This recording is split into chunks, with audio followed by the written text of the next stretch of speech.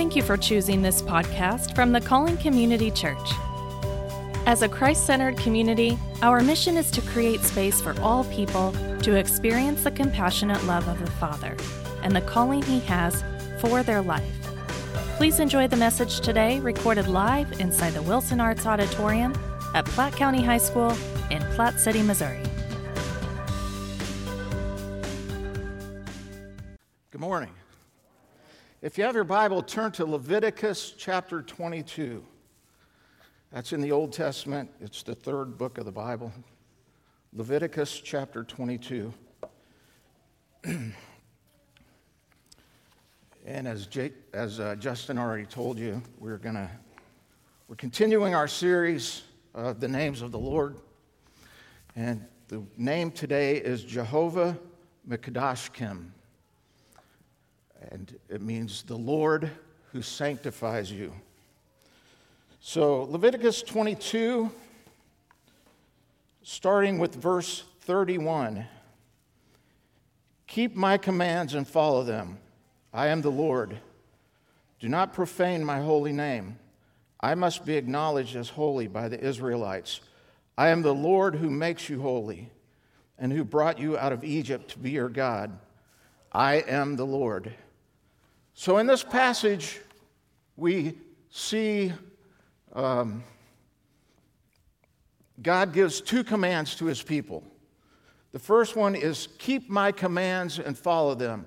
Now, the book of Leviticus was given after the Israelites left Egypt, after Moses brought them out from Egypt, and they went out to Mount Sinai, and God gave them the whole Mosaic law, the Ten Commandments and all that. And Leviticus is a whole bunch of laws. So if you've ever read Leviticus, you'll see it has in there laws about what to eat, how to dress, rules about the Sabbath. And God, in the middle of that, takes this pause and says to Moses that people must keep my commands and follow them. And then he also gives another command in the next verse, do not profane my holy name. So in verse 32, it says, I am the Lord who sanctifies you.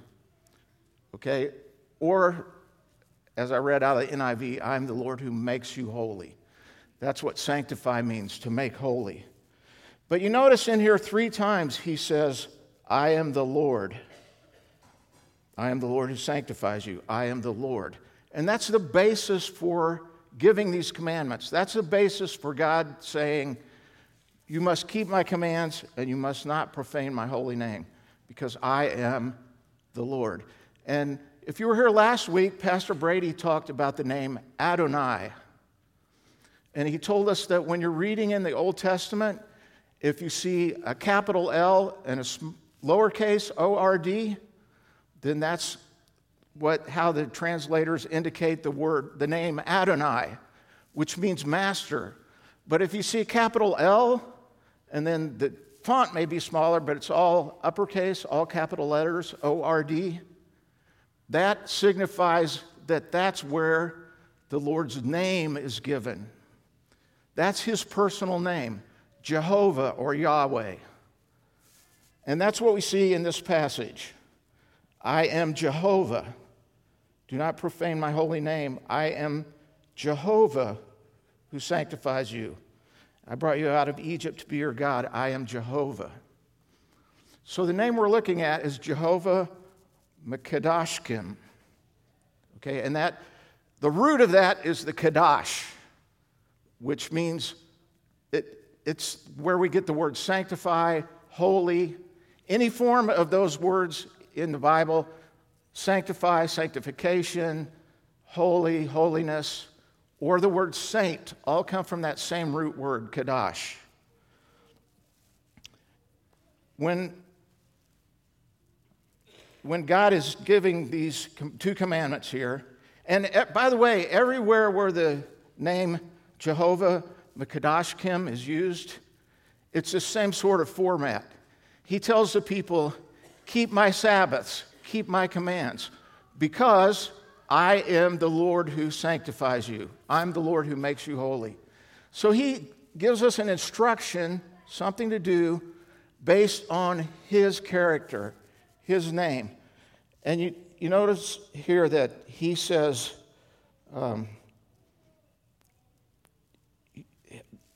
in verse 32, he says, do not profane my holy name. So God declares that his name is a holy name. And then he says, I must be acknowledged as holy by the Israelites. So the whole basis of him giving these commands is his holiness.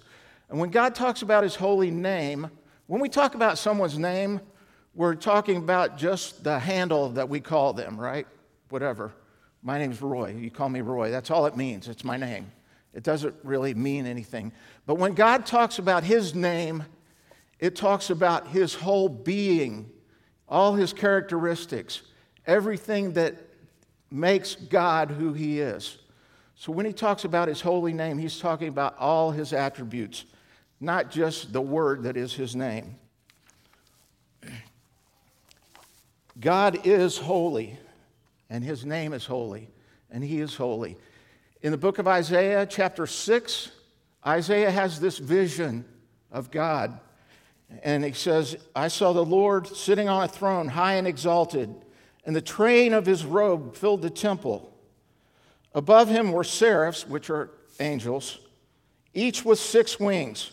With 2 wings they covered their faces, and with 2 they covered their feet, and with 2 they were flying. And they were calling to one another. What were they saying as they flew around worshiping God? Holy, holy, holy is the Lord God, is Jehovah, God Almighty. The whole earth is full of his glory. In Revelation 4:8, John sees a vision of heaven, and he sees much the same thing. He sees these angels flying around. This is Revelation 4:8. The 4 living creatures, each one of them having 6 wings, are full of eyes around and within, and day and night they do not cease to say, Holy, holy, holy is the Lord God Almighty, who was and is to come. God's most glorious attribute is his holiness. It's the only attribute that is ever repeated like this, holy, holy, holy. Nowhere in the Bible does it say, love, love, love is God, or grace, grace, grace is God, or justice, justice, justice is God. But twice we see the angels singing, holy, holy, holy. It's the glory of all his attributes. It brings all his attributes together. God's love is a holy love. His goodness is a holy goodness.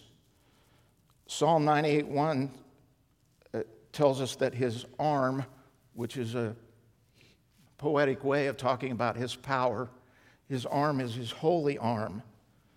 Psalm 105:42 tells us that his promise is a holy promise. And Psalm 145:17 says, all his works are holy. Holiness balances God's attributes. Without holiness, power would just degenerate into cruelty. Can we see that with people, right? People who have power, unchecked power, most of the time become cruel. Goodness without holiness becomes just kind of sappy sentimentalism. Justice without holiness becomes revenge. And omniscience without holiness is just a way to kind of trick people, right? Because you know more than they do, so you can outsmart them. Holiness, being holy or being sanctified, the primary meaning means to be set apart. So there's 2 aspects of God's holiness. As a being, he is set apart, which means he is far above and beyond creation. He's far above and beyond us. He's completely different from us. He's a completely different kind of being, and he's so far above us that we can't even begin to comprehend. And we wouldn't be able to know him at all if he hadn't revealed himself to us. But in his conduct, holiness means that he is completely sinless and untainted by sin. So morally, holiness means sinlessness. And God is sinful. His holiness is perfect, unpolluted, freedom from all evil.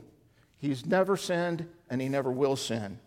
And he can't tolerate or approve of sin because of his holiness. In fact, because of God's holiness, he hates sin.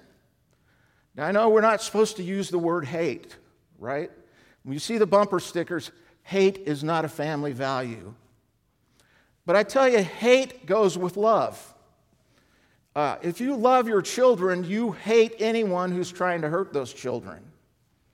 Okay? If you love unborn babies, you hate abortion. If you love your spouse, you hate anything that tries to take your spouse from you. It's two sides of the same coin. Okay, now, I'm not telling you that you should go out and hate people. What does the Bible tell us about our enemies? We should love our enemies and pray for those who despitefully use us.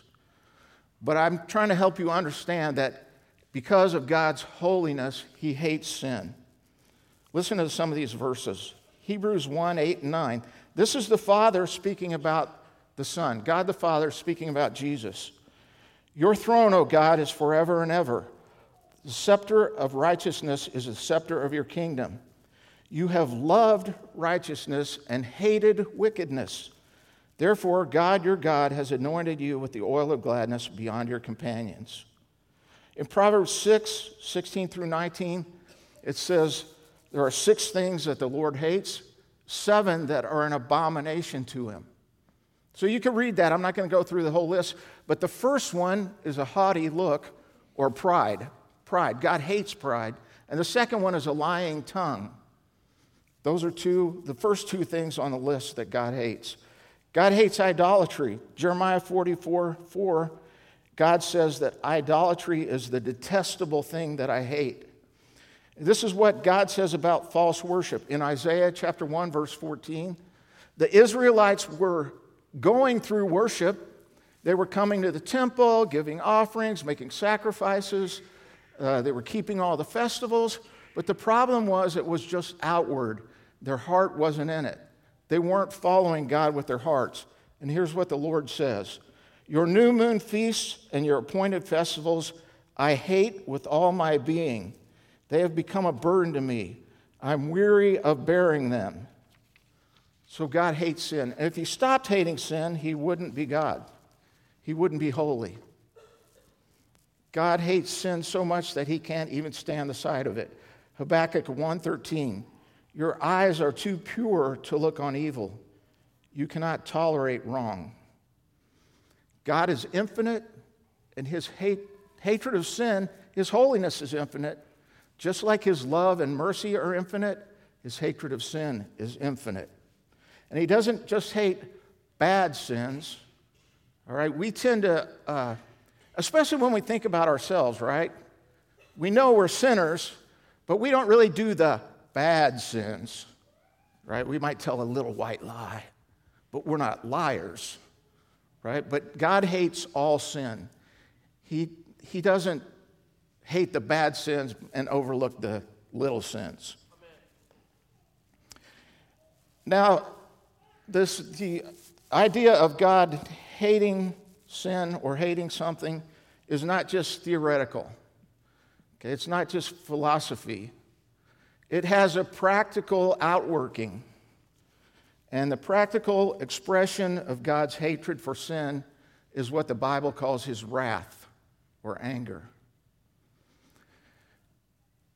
And again, we don't like to think a lot about God's wrath, but the Bible has a lot to say about the subject.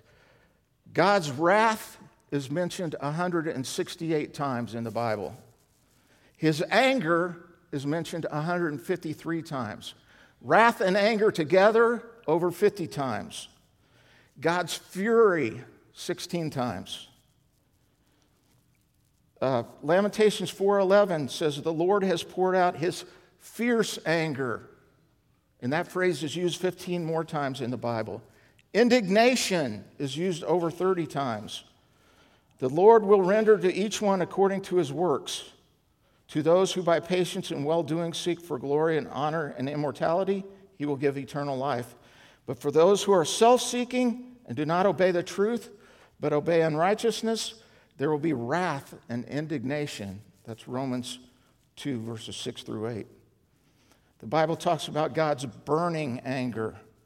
Nahum 1, 2 through 6 says, a jealous and avenging God is the Lord. The Lord is avenging and wrathful. Who can stand before his indignation? Who can endure his burning anger? Psalm 7, 11 through 12 says, God is a just judge, and God is angry with the wicked every day. Psalm 11:6 says, upon the wicked he will rain snares. Fire and brimstone and burning wind will be the portion of their cup. Because the Lord is righteous, he loves righteousness. The upright will behold his face. Revelation 4:19 says, if anyone worships the beast in his image and receives a mark on his forehead or on his hand, he will also drink of the wine of the wrath of God, which is mixed in full strength in the cup of his anger. And we could go on and on. We also see examples in the Bible of God's wrath being poured out. In Genesis chapter 6, God looked down on mankind and saw that every thought of their heart was only evil continually. So he sent a flood to destroy the whole world.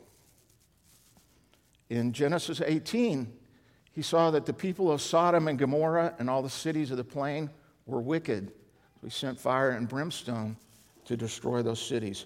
In Acts chapter 12, King Herod got up and gave a speech, and his speech was so eloquent that the people said, oh, this is the voice of a man, of a God and not a man.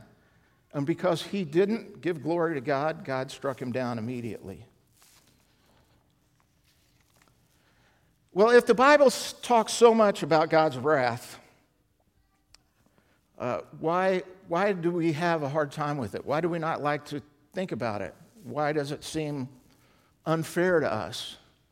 I think one of the reasons is because God's wrath is not like what we think of as wrath. It's not what we've experienced or what we've participated in, right?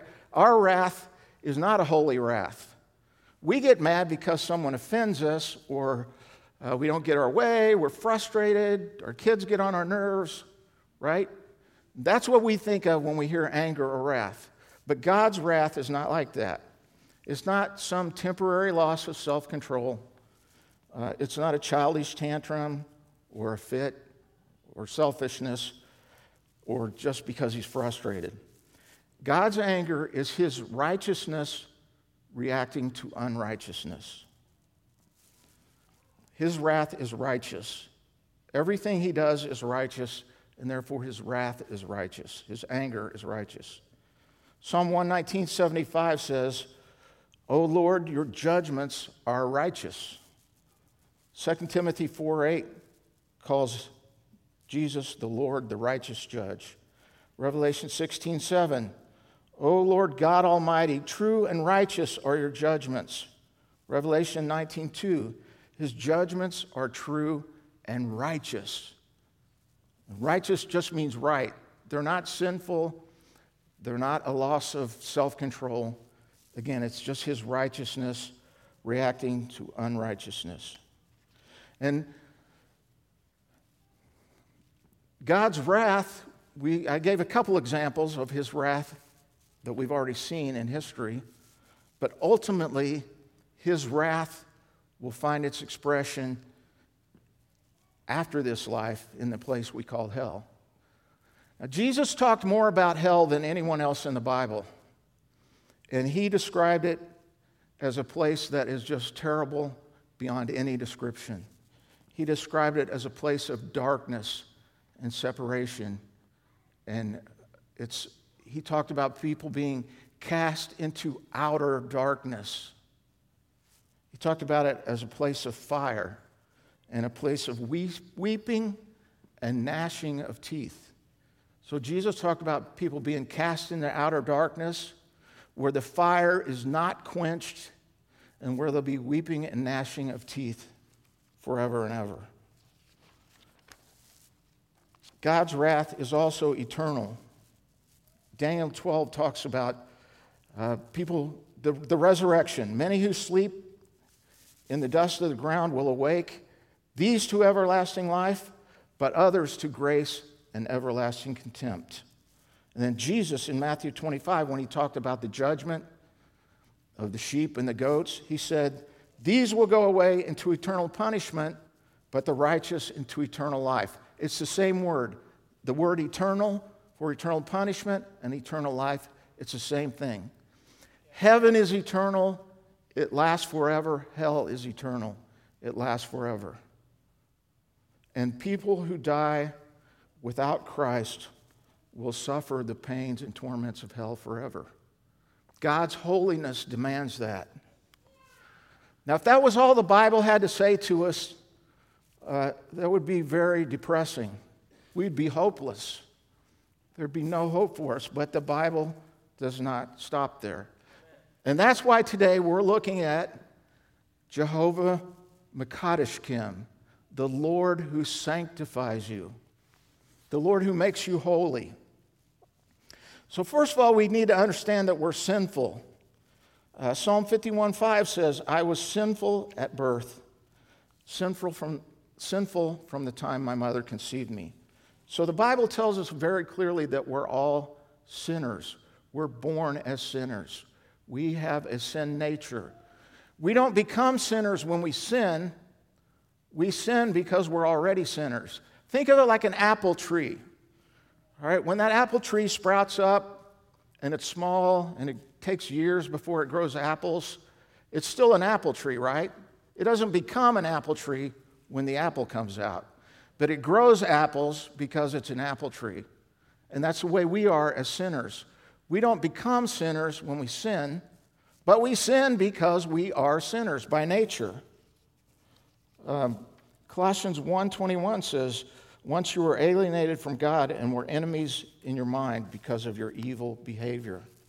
Ephesians 2:3 says, we all once lived among the sons of disobedience in the passion of our flesh, carrying out the desires of the body and the mind, and were by nature children of wrath, like the rest of mankind.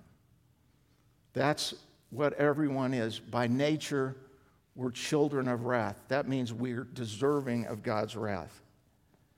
And even though we do good works, those good works have no merit with God. They don't add anything to our salvation. We cannot contribute to our salvation.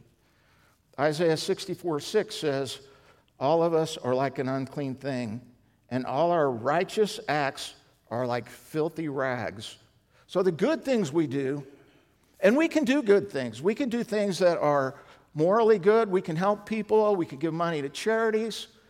And those are good morally and socially. But in God's sight, to have any ability to please Him or to earn salvation, He says they're like filthy rags. And we all shrivel up like a leaf, and like the wind, our sins sweep us away. So we need to turn, because we're sinful and we're objects of God's wrath, we need to turn to the Lord who sanctifies us. So I want to talk about sanctification for the rest of my time here. There are three aspects to sanctification. One is what we normally call salvation. So we call that positional sanctification. That's our position with God, our standing with God. When you accept Christ as your Savior, when you repent of your sins and put your faith in Jesus, He sanctifies you. He makes you holy. And we are at that point holy before God in our standing. He redeems us. Jesus redeems us. We can't redeem ourselves. We're forgiven of every sin. We're declared righteous. And God sees us as justified and purified completely. We're completely holy. And that is because of the blood of Christ. 2 Corinthians 5:21, God made Him who had no sin, to be sin for us, so that we might become the righteousness of God in him. Hebrews 10:10, by his will we have been sanctified through the offering of the body of Christ once for all. Hebrews 13:12, therefore Jesus also, that he might sanctify the people through his own blood, suffered outside the gate. We are sanctified, we are made holy in God's sight through the sacrifice of Jesus, through his blood. He took our sin upon him, and he gave us his righteousness. It's the great exchange. He took our sin and gave us his righteousness. 1 Corinthians 6:11, such were some of you, but you were washed. He gives a list of sins, and he says, such were some of you, but you were washed, you were sanctified, you were justified in the name of the Lord Jesus Christ and the Spirit of God.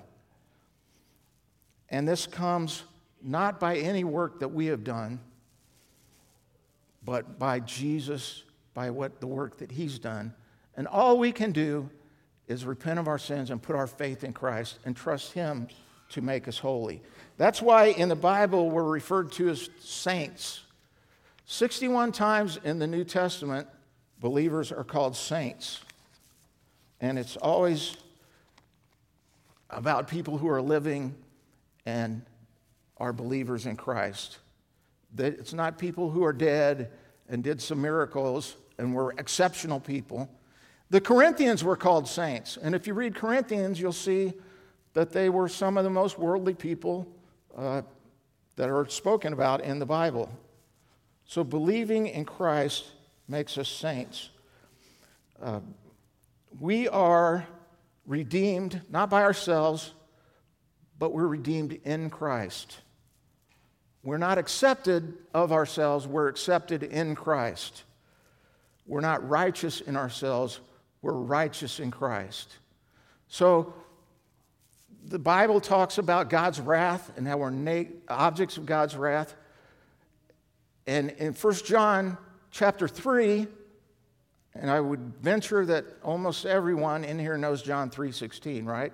God so loved the world that he gave his only begotten Son, that whosoever believed in him should not perish, but have everlasting life. Then it goes on to say, for God didn't send his Son into the world to condemn the world, but that the world through him might be saved. And verse 18 says, whoever believes is not condemned, but whoever does not believe is condemned already, because he's not believed in the name of the Son of God. That's what separates us. Do you believe in Christ or do you not believe? If you believe, you're not condemned. If you don't believe, you're condemned already. And verse 36 of the same chapter says that if you don't believe on the name of the Son of God, that God's wrath is abiding on you right now. Right now. But Romans 8:1 tells us that there is no condemnation for those who are in Christ Jesus. No condemnation. We don't have to dread God's wrath. Jesus took his wrath for us. So, first of all, there's positional sanctification, or what we normally call salvation, or being born again. But then the Bible talks a lot about practical sanctification, which is our daily walk. So, in position with God, we're holy. But as we walk out day by day, we're not that holy, are we? We sin a lot. And when we do that, 1 John tells us that we should confess our sins, and he'll be faithful and just to forgive us our sins and cleanse us from all unrighteousness. But practical sanctification is a walking with Jesus day by day. And in our practical sanctification, we should be getting more and more like Jesus as time goes on. All right, we should be less like the world and more like Christ. He is the sanctifier. So we do that by turning our back on worldly things and turning toward godly things. All right?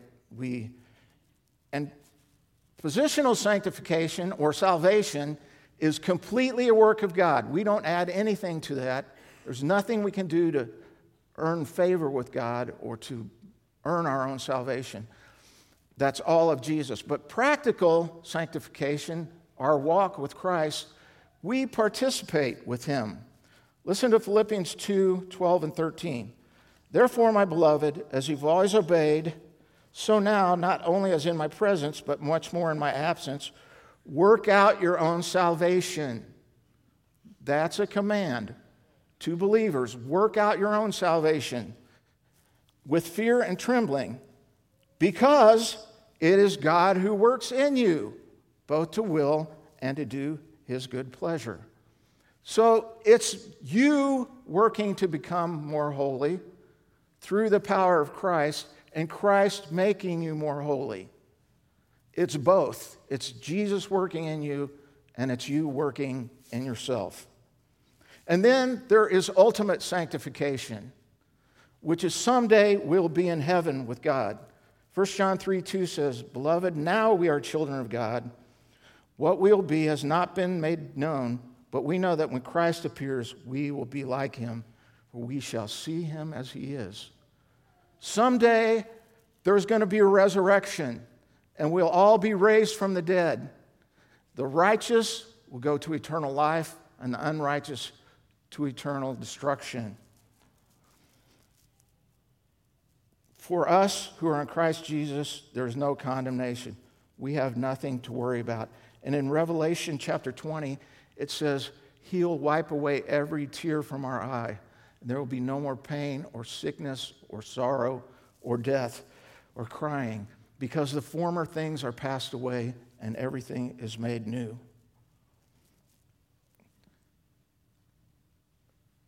I just want to leave you with this thought.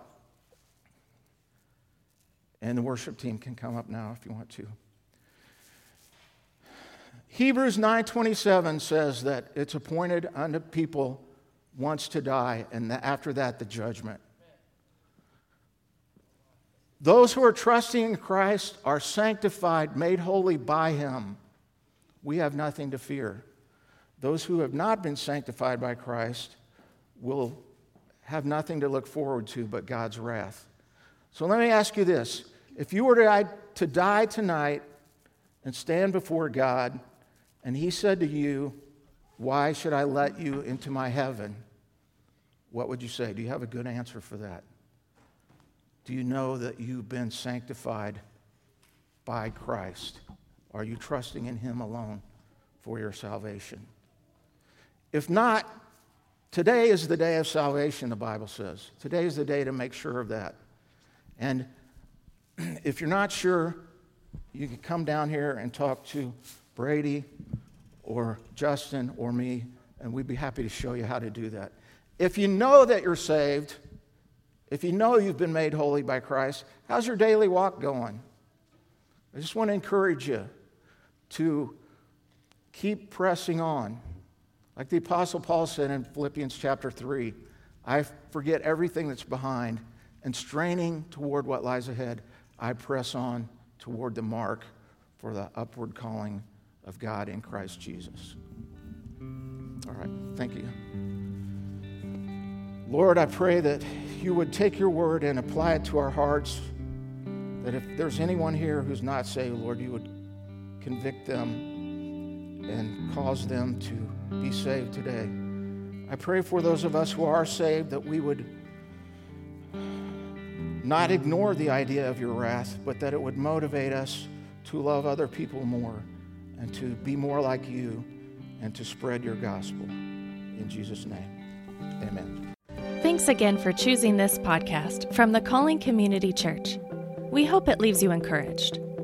If you need more information about the church or want to speak to someone about prayer or faith in Jesus, please visit our website, thecallingcommunitychurch.com, and fill out the contact form. We look forward to hearing from you and hope you have a blessed day.